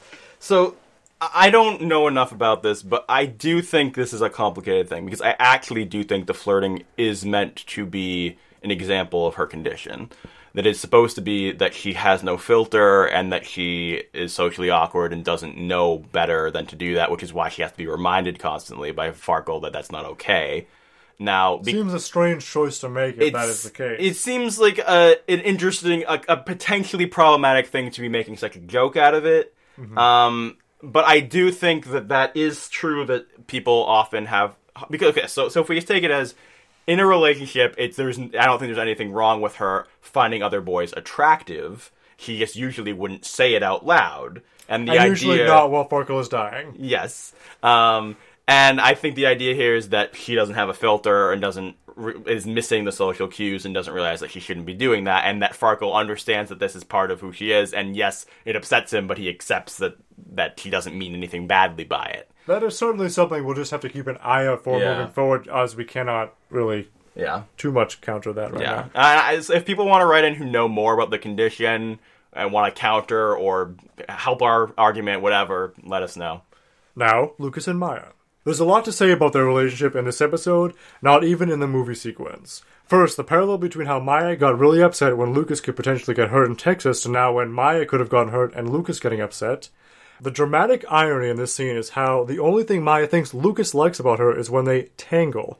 But in the last how many episodes, it said so many different ways, and may I say realistic reasons, to why he likes her, but she was never there to hear it.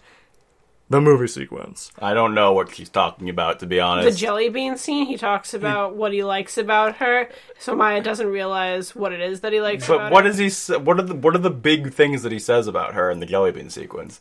That she's assertive? She's a spitfire. I don't know. I don't Whatever. know. There are things, but I don't know. Yeah, I don't. Yeah. I don't know. Either way, he picked Riley in that scene, so I've tuned out in this arc. yeah. Well, I mean, she does make his cowboy heart go clippity-clop. I liked that. That was great. The movie sequence. Both Maya's and Riley's movies were ridiculous, but there are key things in them that are very different. Even though Maya's perspective of love being breaking the rules and having adventures, and or Riley being unrealistic, perfect love, Lucas seemed more like himself, and Maya's from him being cautious of Maya's safety to being kind of goofy and dorky when trying to get into the cat club, and him still being his normal Huckleberry self. Maya even said he always goes by the rules, but she is the one who breaks them. She's half right on that. That's how Maya and Lucas's dynamic was in season 1, which seems where Maya's state of thinking is right now, to be honest. Alone with that, the issues in the real world still exist, unlike Riley's. How Smackle still flirts with Lucas and how there's issues between them. Also how even though Maya still fancies Josh and he's a billionaire, she still picks Lucas over him. He doesn't choose Lucas over him. She accepts that he can't be with him and uses Lucas as a default. Also, the other realistic thing is that Riley and Lucas have a nice connection in that movie too. So I don't know. And when Riley takes over Maya's movie, Maya and Lucas's dynamic is still occurring. The teasing, but everything else is flipped. Riley thinks her best friend would destroy the world and Lucas would always go for Riley and that Maya would never have a relationship, and it's been shown in Girl Meets Jessica that Riley has thought it before. But the thing that is very interesting about this is that Maya is called the bomb, and in true Maya she was supposed to explode and didn't. And that there was a literal bomb that she started that could have been prevented if they had only cut the red wire, if they had only listened to Josh. Riley's movie was so blah. Lucas acted nothing like himself. It literally went like the time they met and they were instantly in love. No story, just in love. Perfect love like this does not exist, and I feel like that's going to hit Riley hard when she figures it out. Smackle and Farkle seemed fine together, unlike in Maya's. But the key thing in this movie is no matter what happened, Riley and Lucas didn't have a chance, unlike Maya and Lucas, when all they had to do was listen to Josh and the bomb would never have gone off. Riley and Lucas never had a chance, but Maya and Lucas did. Funny, everyone who was in love died, and the only people that didn't were Maya and Josh, and Lucas, And he didn't even seem sick at all, and might I add... So you just want a different triangle? He didn't agree with Riley on them being the perfect couple, and didn't seem like he knew who Maya and Josh were. Lucas was acting like himself. He was acting like season 1 Lucas, where he got a horse and he asked her father if they could date, and he, talked about horses. Like, I don't know. Horses, say horses one more time. And it's supposed to be an exaggeration. One moment, let me get a sip of water. I'm a little hoarse.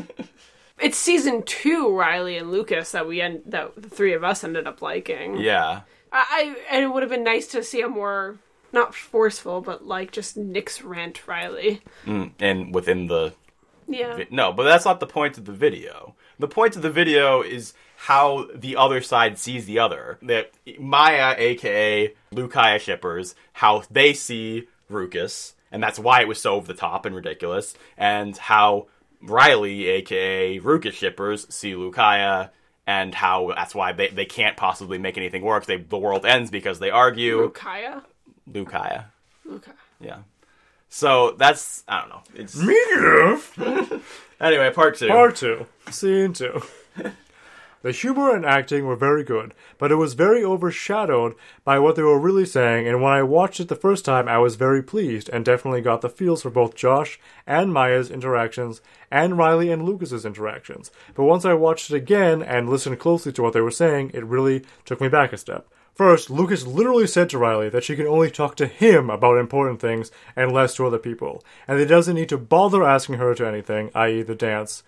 Also, the fact that since Riley thought, since Evan brought something for himself and for her, that Lucas should do the same thing. Me and the Coco. That's why she brought it up, the sandwich thing. Along with talking about Riley and Lucas, the significance of how much they think their conversation and talking is so just their thing, when literally Riley did the exact same thing with a boy she barely knew, and had the almost exact same conversation with him. So how does that make Riley and Lucas's conversation that happened 2 years ago any different, in any way more significant or romantic? They never talk, so why do they say they do? Okay, pause there. I think that again, I've said before, I think the wording of him saying, I want you to talk to me about the important things and less to other people, was very poorly chosen wording. Yes, I agree. I did not like that. Because I do not think that that is what they meant. First of all, I understand him being like, I want to share with you the most important conversations. I want us to have those conversations, and I want to spend more time with you than anybody else. It's okay for him to want that. It's bad if he forces it on her, but it's okay for him to want that. But yes, I think that they worded it very poorly. Also, I don't think there's anything wrong with him saying he doesn't need to bother asking her anything, because what they mean there is because it's just us assuming. Wanna go steady? Because we're dating, of course we'll go to all the dances together. I don't think there's anything wrong with saying that. Again, it's a weird wording thing. The conversation thing I was taken aback from. Yes. The dating and going to dances thing I was not. Yeah, so let's talk about the conversation thing. I don't think that's foreshadowing. I think that's a failure of the writing. I think that they haven't shown enough of their conversations. They haven't proven that their conversations are perfect, but I think that they think they have.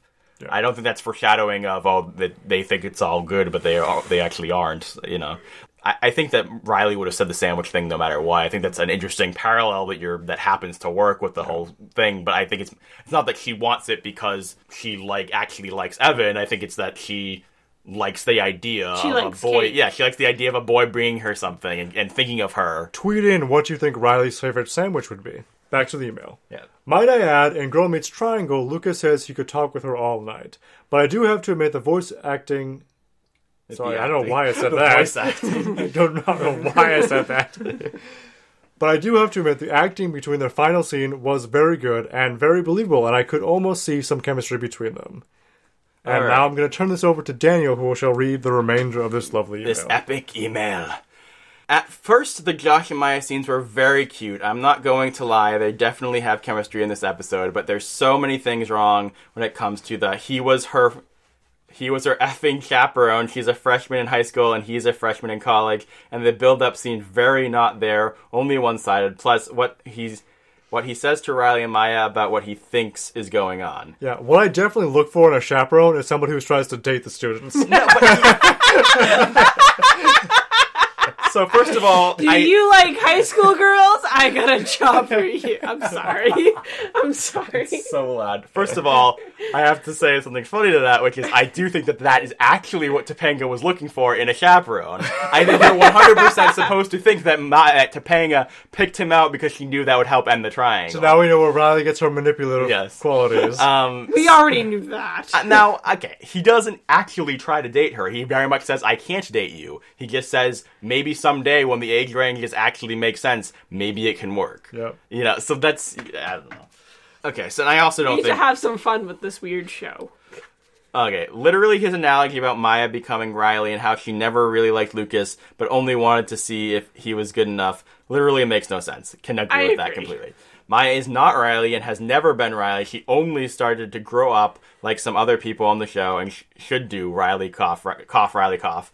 She just gained hope, which made her a better person. The show has never shown in any shape or form that's what Maya was doing and that's what her intentions were. She legitimately seemed like she had feelings even before she supposedly started to turn to Riley, and so did Lucas, but the fact that they're trying to make me believe that was the case is idiotic if that's it. The identity crisis was one thing, but now this, trying to convince me that your so-called triangle that wasn't a triangle shouldn't have even been dragged out this long in the first place, and that both Lucas and Maya didn't really like each other. But here's the thing, the not triangle wouldn't even have occurred if that was the case. Maya would have shot down the idea of her liking Lucas instantly at the campfire, and Lucas would have gone after Riley despite him being friends with Maya if they both didn't like each other.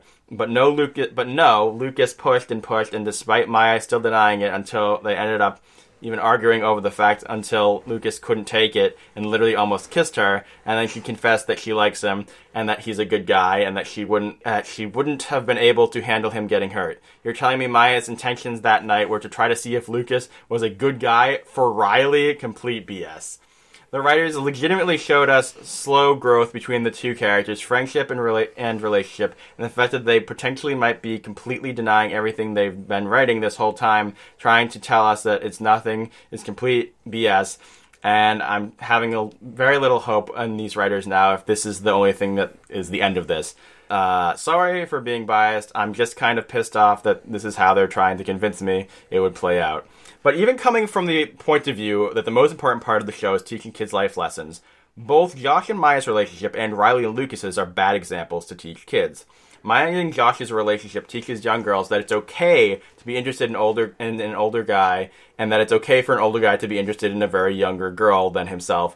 It's 2.5 years. It's not a very younger girl. Well, but it is in this particular case, but it's basically saying a freshman high schooler and a freshman college, most of the time that's going to be a serious issue. Yeah, I agree, but I'm just saying the very specific phrasing of a much younger guy, a much older guy, and a much younger girl. It's not. We're talking about because they're very much pointing out the specific age difference between them, and they're still saying you shouldn't date.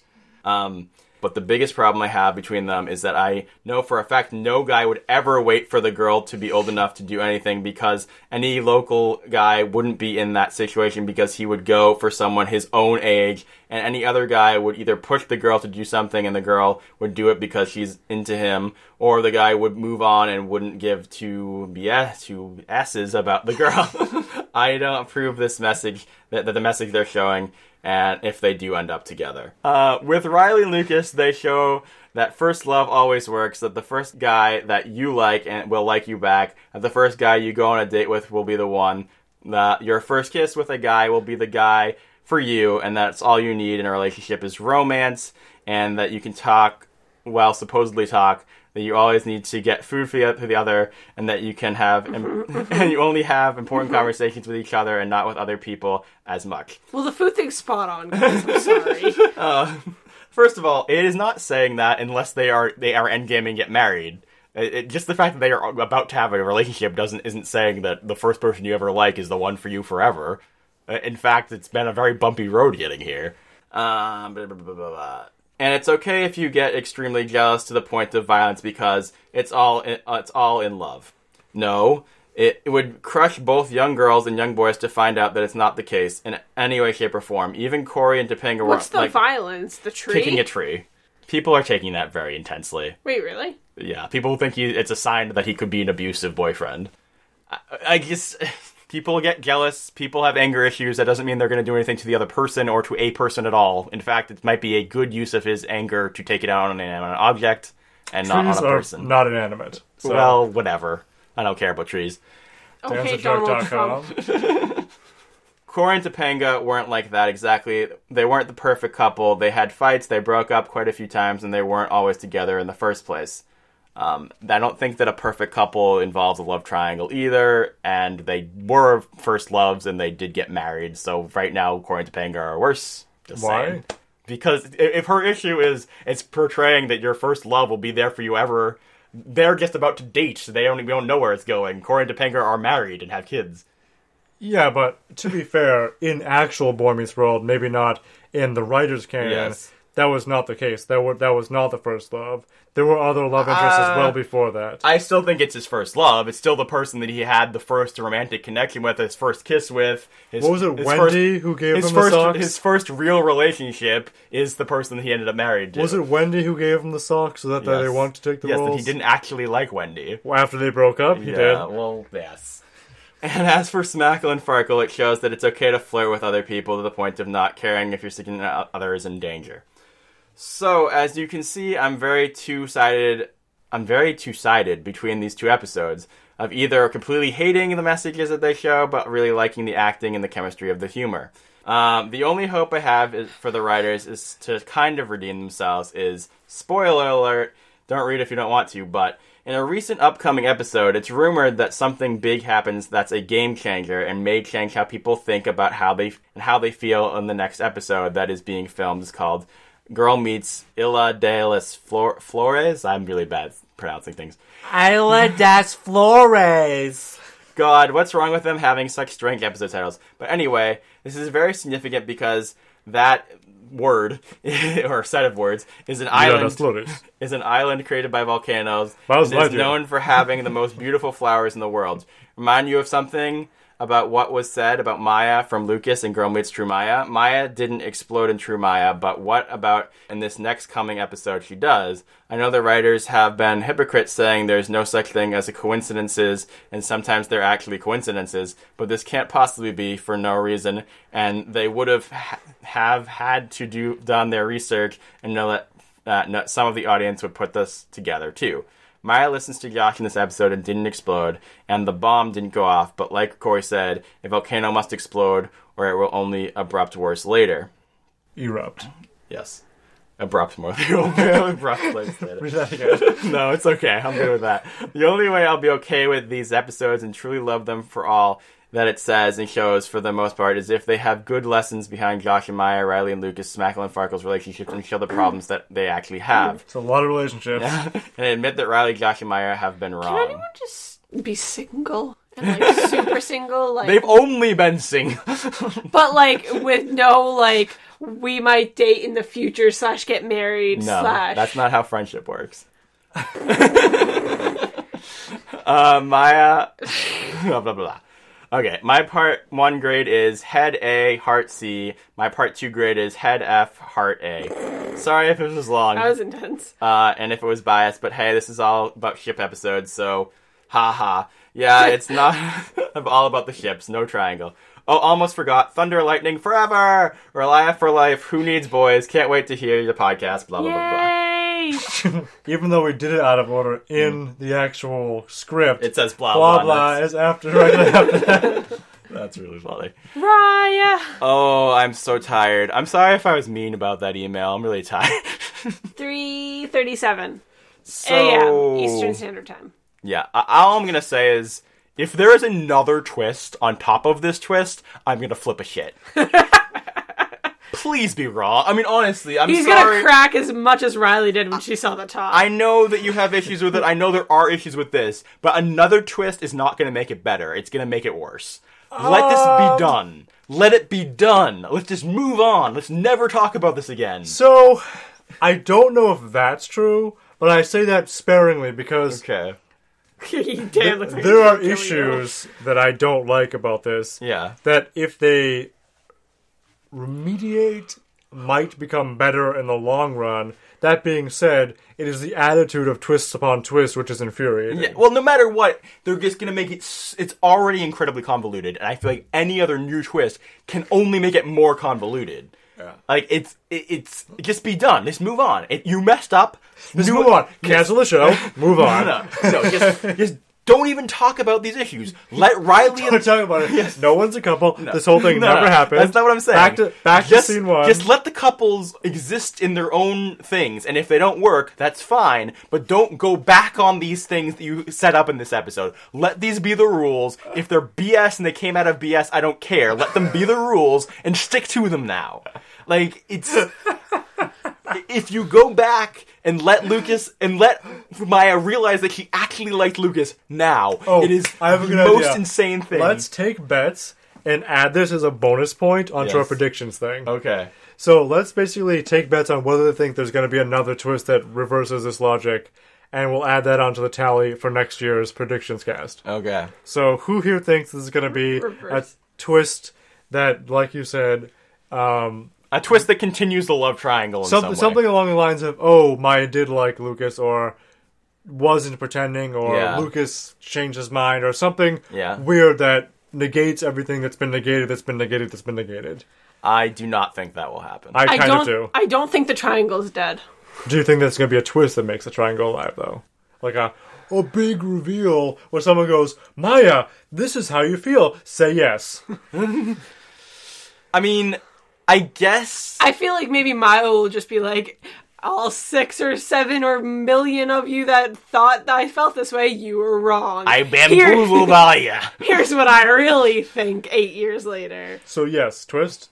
I do not think there will be. Okay, so 2 yes twists and 1 no twist, Yeah. and we're gonna add this as a bonus Yeah. point into the next year. I don't think there Winner will gets be. an extra slice of cake. I By don't. next year, we mean the end of this because it's. I gonna honestly, end. because here's the thing. I think that the way this ended really showed their hand that they didn't ever want to do the storyline and somehow accidentally ended up in it. I mean, because How many more episodes are left? Not many. like 11 or something. But because if the way it ended was clearly the message they wanted to leave you with was Wait, there was really 11? we're on episode 9 and I think there's only 21 or 20 I think there's only 21 total, so I guess it's more than 11, but it's like 12. But so the way that More than 11. It's Less like than 12. so What was the thing? more than than- 20 but less than 1,000. Please let me say my point. No. My point is, the way that they leave this episode means they clearly never wanted to actually do a love triangle. They wanted to end with Maya and Riley would never be against each other. Riley and Lucas are happy together. Let's move on. Instead, they create the most toxic Well, situation I they've could think written of. themselves into Yes. the everybody dies Yeah, thing. but that's my point, is that they bent over backwards in a ridiculous twist in order to get back to the status quo of there isn't a triangle. So why on earth would they then go back to doing a triangle? I'll tell you why. Because they're insane. Off air. All right. Thank you guys for listening. We're wrapping up. Thank you so much for all your impassioned beliefs and thoughts and writings. Please email us at gmwpodcast@gmail.com. Check us out on Twitter at gmwpodcast. Please rate us or review us on iTunes and tell us how terrible we are. Check out our new YouTube video that Yeah. just went up. Did you actually post it yet? I haven't or- posted. I'm posting it tonight. I'll upload it tonight and then probably tweet about it tomorrow. There's no tonight. The Yes. sun will rise soon. YouTube. So this YouTube video, if you're interested in it, we did a YouTube video about is the show being canceled? What is the legacy of the show if it gets canceled now? What are the rumors? What's going down? Goodbye, Girl Meets World. Goodbye, cruel world. And when I catch this pollywag, Oh, nice. All right, Dream. Try. do good. Class dismissed. dismissed. 5 ever. Return to sender. Return to sender. I gave a letter to the postman. He put it in his sack. Bright and early next morning, he brought my letter